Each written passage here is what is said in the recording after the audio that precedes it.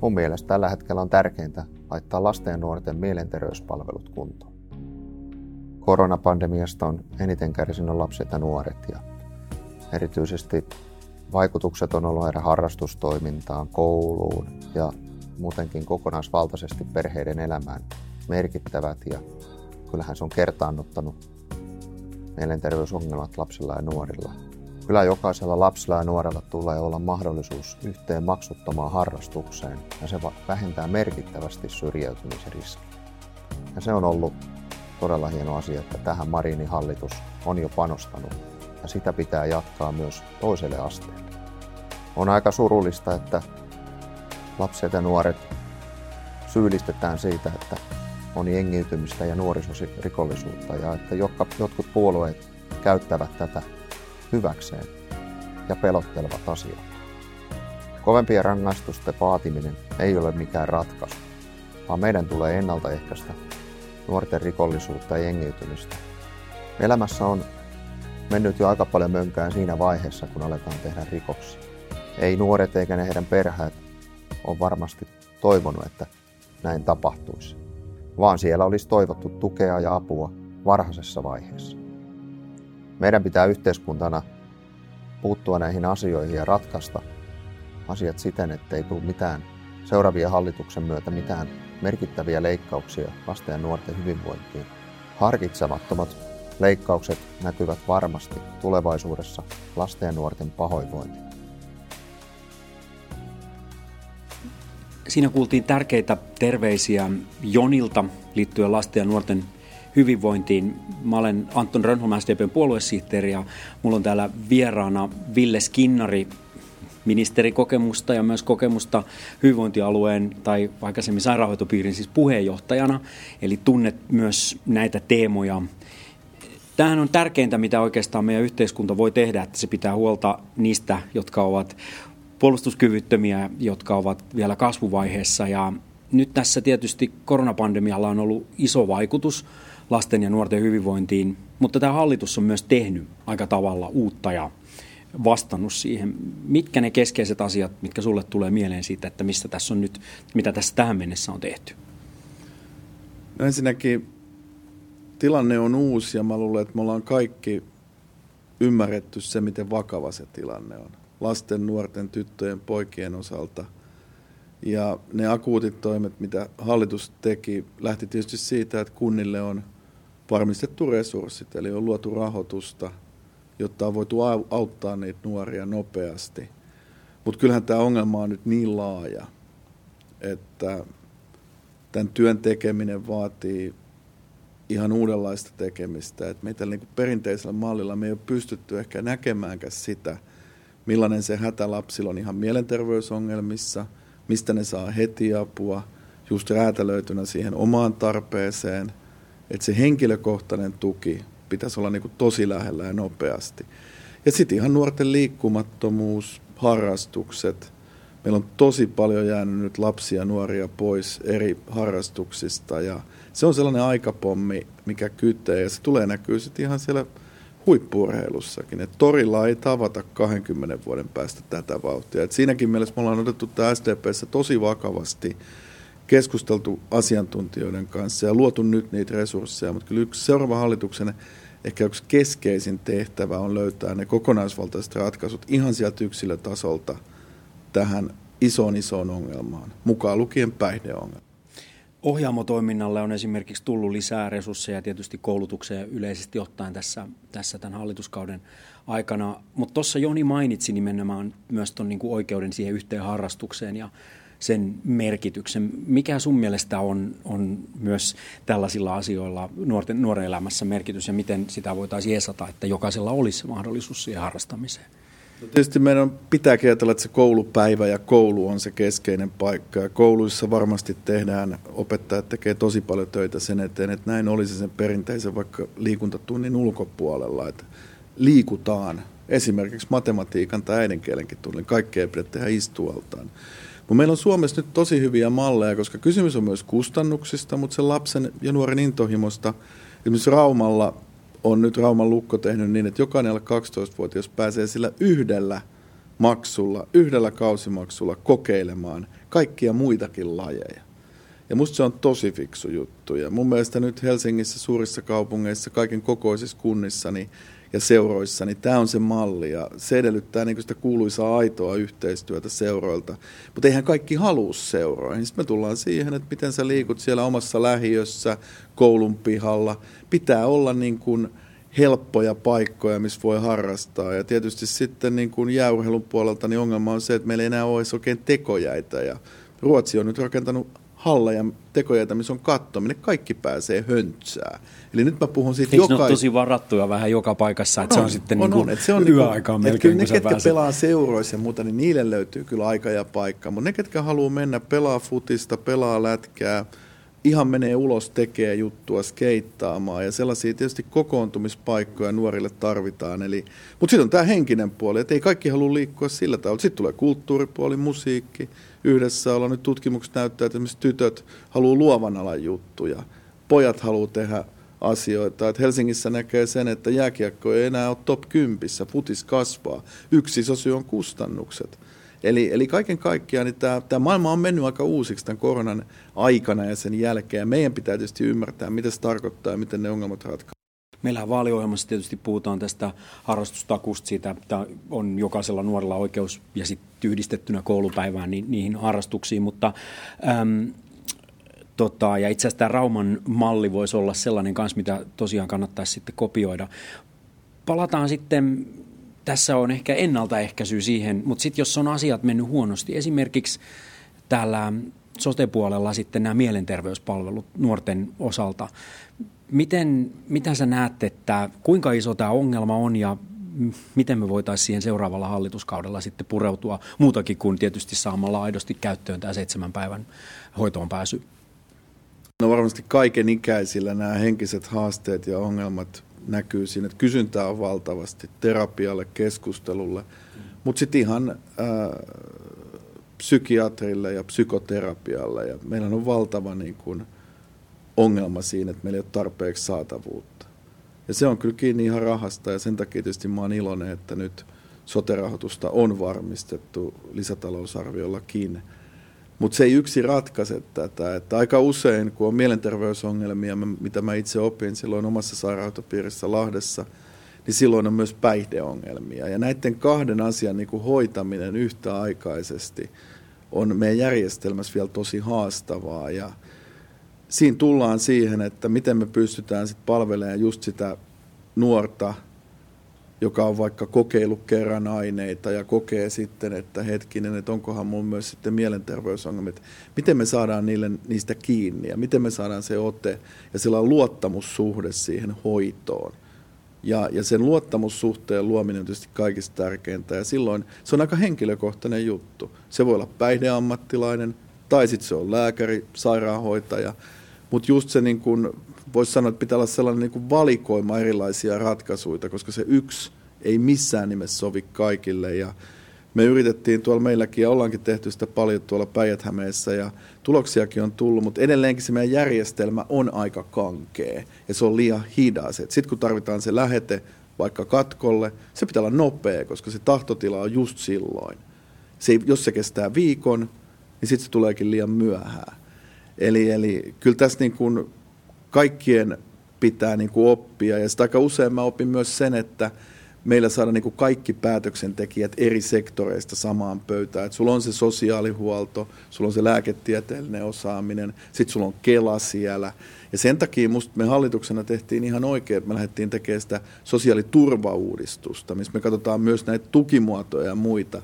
Että sä et sellaisen päihdeongelman takia esimerkiksi putoa siinä sellaiseen loukkuun, että sulla on taas taloudellisesti ihan mahdoton tilanne, kun päästä normaaliin arkeen. Eli esimerkiksi Irti huumeista ry:n sellainen arki haltuun on mun mielestä ollut loistava otsikko ja mä taisin olla siellä vajaa 10 vuotta sitten ihan hallituksen jäsenenäkin luomassa sitä mallia ja siinä mielessä mä oon ylpeä, että aika moni mun kaveri, ystävä on selvinnyt. Ja sen jälkeen, kun tulee julkisuuteen, että esimerkiksi kaveri on selvinnyt, niin aika monet isät ja äidit soittaa, että kukas mua sitten auttaisi. Näitä on tosi paljon, näitä on tosi paljon. Niin nämä nuorten ongelmat liittyy myös aikuisten ja perheiden ongelmiin. Siinä ehkä se kysymys voisi olla kanssa. Nyt on paljon puhetta tästä nuorison radikalisaatiosta osittain varmaan sen takia, että katsotaan niin kuin Lahden yli myös Ruotsiin vielä jossain eri tasoisia ongelmia, mutta ja osassa Suomen kunnissa ehkä ongelma ei ole niinkään se nuorten jengiytyminen, vaan se nuorten puute, mutta siellä missä se on ongelma, niin mitä sä näet, että mitä asioita meidän pitäisi, tämän lisäksi puhuttiin tästä mielenterveyspalveluista ja näin, niin mitä meidän pitäisi hoitaa tai perusasioita pitää kunnossa, että niin ei pääse tapahtumaan, että kukaan niin kuin tippuu tai hairahtuu pois kaidalta polulta?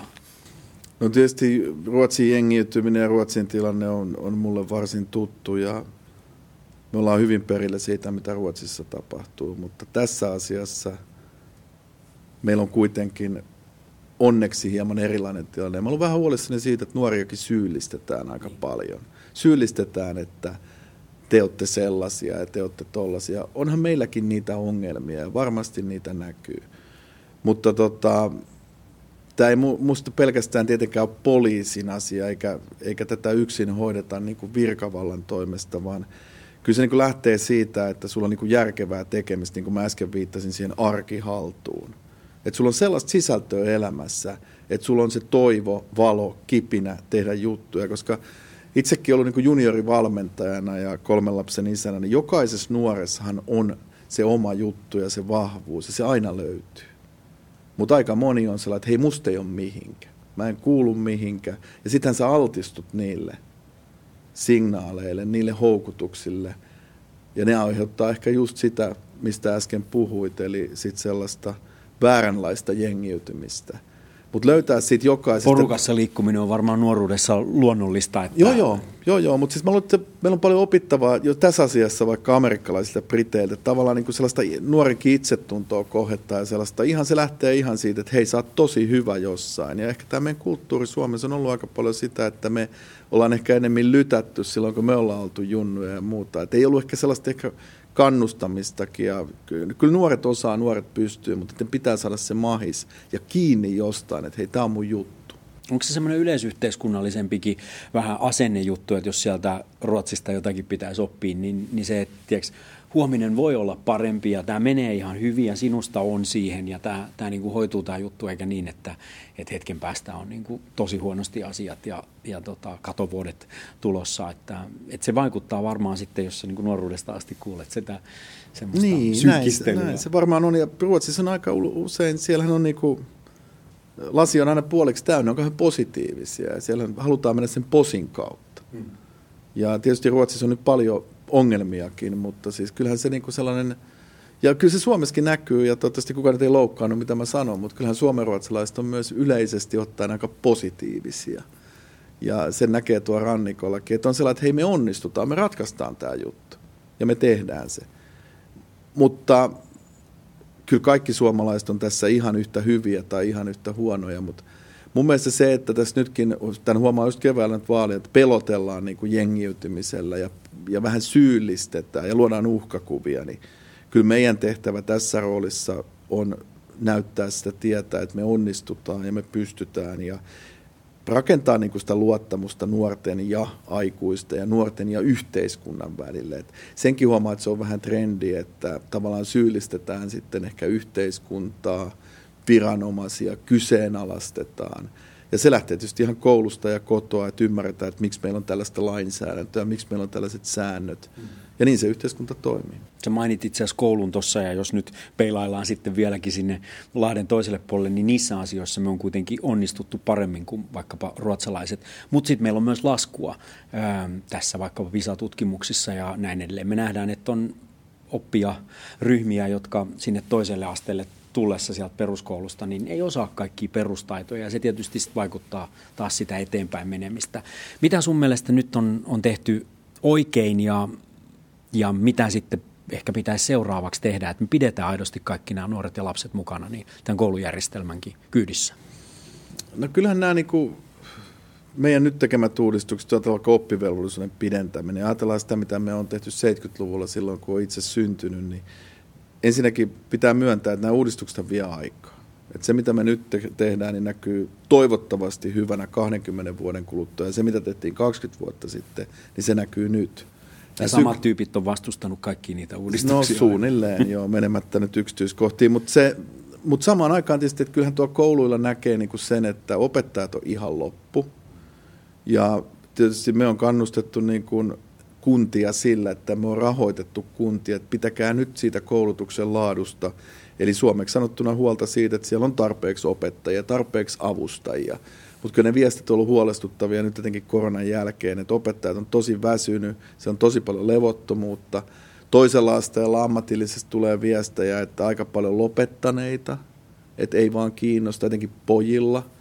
Ja mä oon itse asiassa tietysti tehnyt sitä, että me ollaan sitten yritetty rakentaa sellaista mallia, mikä just sitä poikaa kiinnostaa, vaikka sitten oppisopimuskoulutus. Koska pahintahan on se, että sä lopetat, sä jäät pois, sä et ole enää mukana. Sitten me aletaan puhua syrjäytymistä, päihde, mielenterveysongelmista, että sä et ole enää osaa mitään joukkuetta. Mä oon ymmärtänyt, että Tanskassa esimerkiksi on tuotu oppimisen, siis nimenomaan ottaen huomioon, että jo 5-vuotiailla nähdään nyt poikien ja tyttöjen välisiä eroja, ja sitten niin kuin kundien huomion kiinnittämiseksi tai sen niin kuin pitämiseksi, niin sitten siellä on välissä näiden teoria-aineiden välissä jotakin konkreettista. Niin.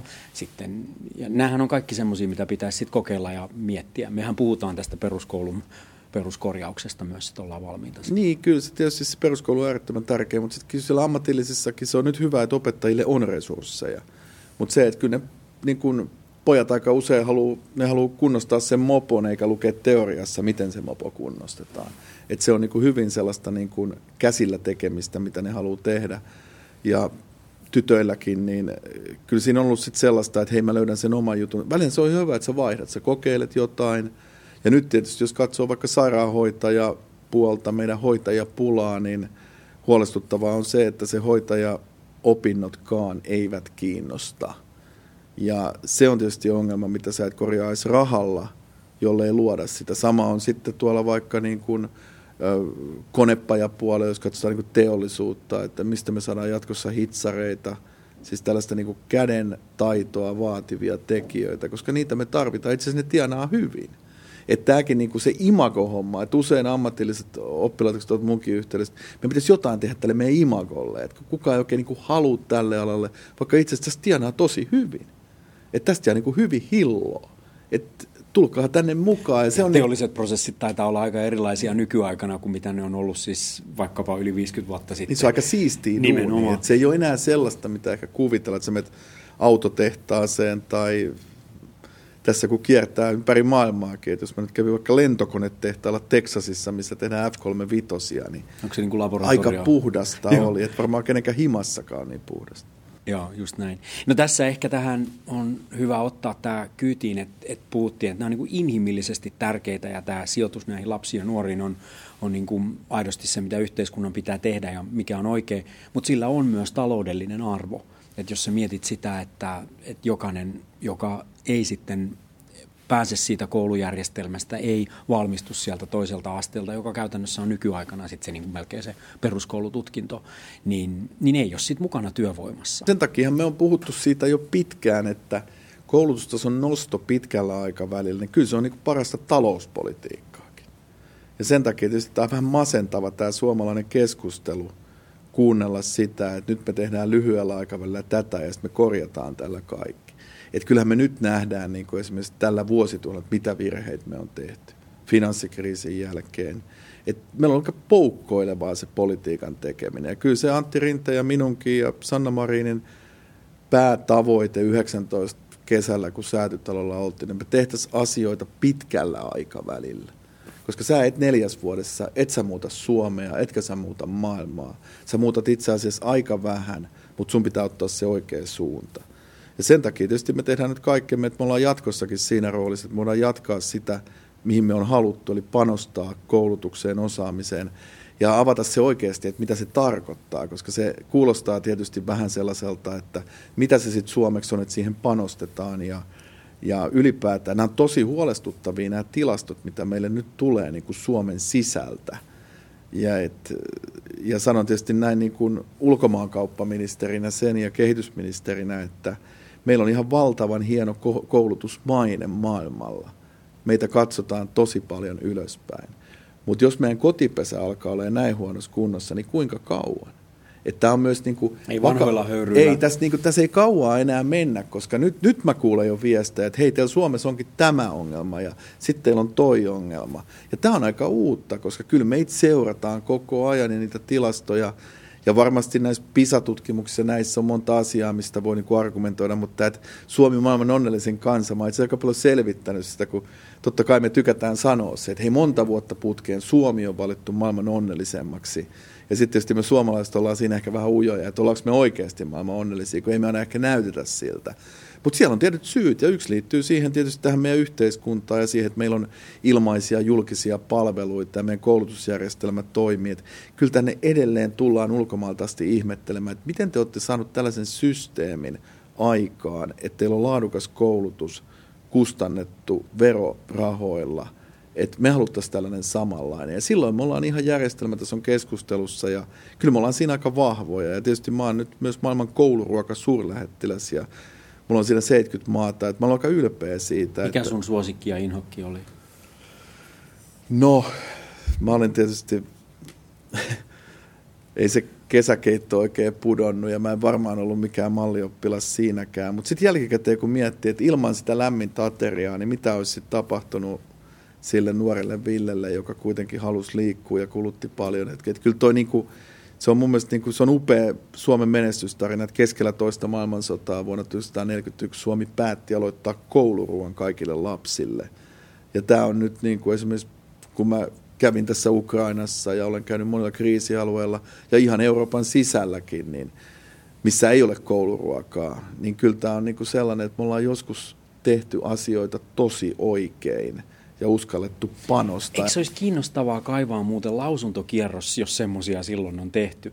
Että mitä suomalainen yhteiskunta, joka maksoi siis mielettömiä sotakorvauksia esimerkiksi rajan taakse, niin sen kaiken niin kuin resurssien vähyyden keskellä se päätti kuitenkin, että näille lapsille tarjotaan kouluruokaa. Ei varmaan ollut budjettikirjassa semmoista viivaa olemassa, eli niin kuin periaatteessa miinukselle mentiin, mutta se nähtiin investointina, koska tämä nyt eri tasolla ja eri tavalla, mutta mun mielestä nämä toistuu nämä keskustelut, että onko meillä uskallusta satsata siihen. Ne lapset, jotka nyt menee tai syntyy, niin nehän on 2030-luvulla peruskoulussa, 2040-luvulla toisella asteella ja 2100-luvulla sitten ne on niin kuin eläkkeellä ja näille. Tämä on niin kuin, se on huiman pitkä aika, mihin me nyt investoidaan tai jätetään investoidaan. Joo, tai sitten 70-lukua. Tietysti kun itse 70-lukulainen ja isä oli silloin jo näissä hommissa virkamiehenä ja sitten kansanedustajana, niin usein muistan sen keskustelun, kun hän kertoi 70-luvusta, että uskallettiin tehdä kansanterveyslaki.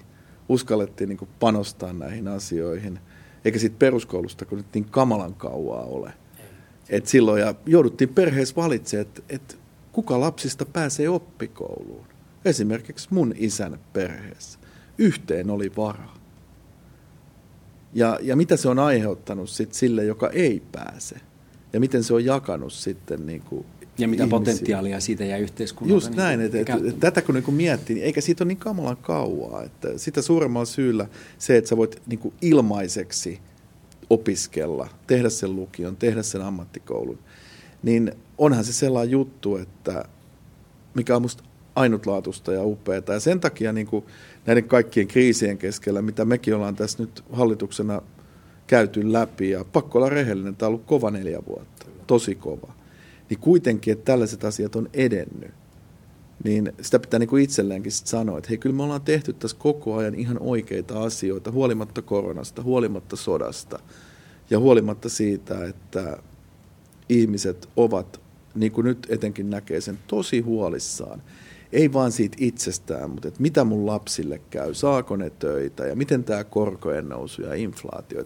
Kyllä tuolla nyt kun kiertää Suomea, niin aistii sen, että se huoli on valtava ja sen takia tietysti kyllähän Suomi tarvitsee sellaisen hallituksen ja sellaisen johdon, joka pystyy näyttämään sitä tietä eteenpäin. Mä luulen, että nuoretkin on tosi fiksuja, että kyllä ne haluaa kantaa vastuuta, ne haluaa panostaa, ne on valmiit tekemään paljonkin ja kyllä ne tekee töitäkin.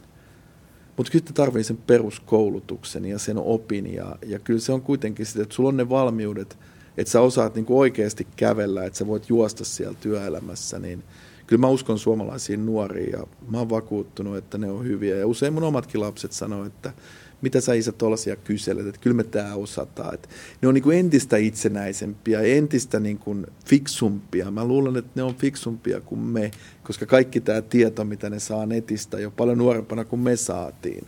Että ne on niin kuin tosi niin kuin kypsiä ikäiseksi. Joo, sanavalmius ja esiintymisvalmius. Kyllä. Sitten tietty samalla on se, että osa ei ole. Ja ne kaipaa sitten sitä tukea ja jonkun verran eteenpäin puskemista myös niin sillä koulupolulla kuin myöhemmin. Mutta merkittäviä valintoja tässä meillä on edessä ja tästäkin syystä näissä seuraavissa vaaleissa pitää äänestää niin Villeä Hämeessä kuin sitten muissa vaalipiireissä. Muita ehdokkaita. Muissa vaalipiireissä on sitten muita erinomaisia ehdokkaita SDP:llä tarjolla. Ja me jatketaan tätä podcast-sarjaa, kuullaan ihmisten haastatteluja, näkemyksiä siitä, että mitä yhteiskunnassa on meneillään, ja sitten puhutaan sen päälle aina siitä, että mitä me on saatu aikaiseksi, ja mitä seuraavan 4 vuoden ja siitä eteenpäin 2030-luvulle sitten pitäisi tehdä. Kuten sanoit, niin tämä on kestävyyslaji, ja tätä tehdään pitkäkestoisesti, ja siihen me ollaan valmiita jatkamaan työtä. Kiitos Ville. Kiitos, näin se on. Ja sitten tässä hommassa tietysti näkee se, että kyllähän tämäkin työ tarvitsee aina ideoita ja uusia ideoita ja sellaisia ihmisiä, jotka jaksaa niitä tuoda. Ja etenkin tällaisessa tilanteessa, missä me nyt ollaan Suomessa ja maailmassa, niin on tosi hienoa, että ihmiset ottaa yhteen, että hei, mä oon miettinyt tätä ja mulla olisi tällainen ratkaisu. Ja se on kyllä tällaisen niin kuin työn sitten se juttu, että joku on niin kuin miettinyt valmiiksi asioita ja mulle tällaiset jutut kantaa meitä eteenpäin, koska jokainen näkee just siitä omasta näkökulmasta asioita. Ja vaalit on nyt yksi tapa sitten tietysti vaikuttaa ja viedä niitä omia ja muidenkin ajatuksia eteenpäin.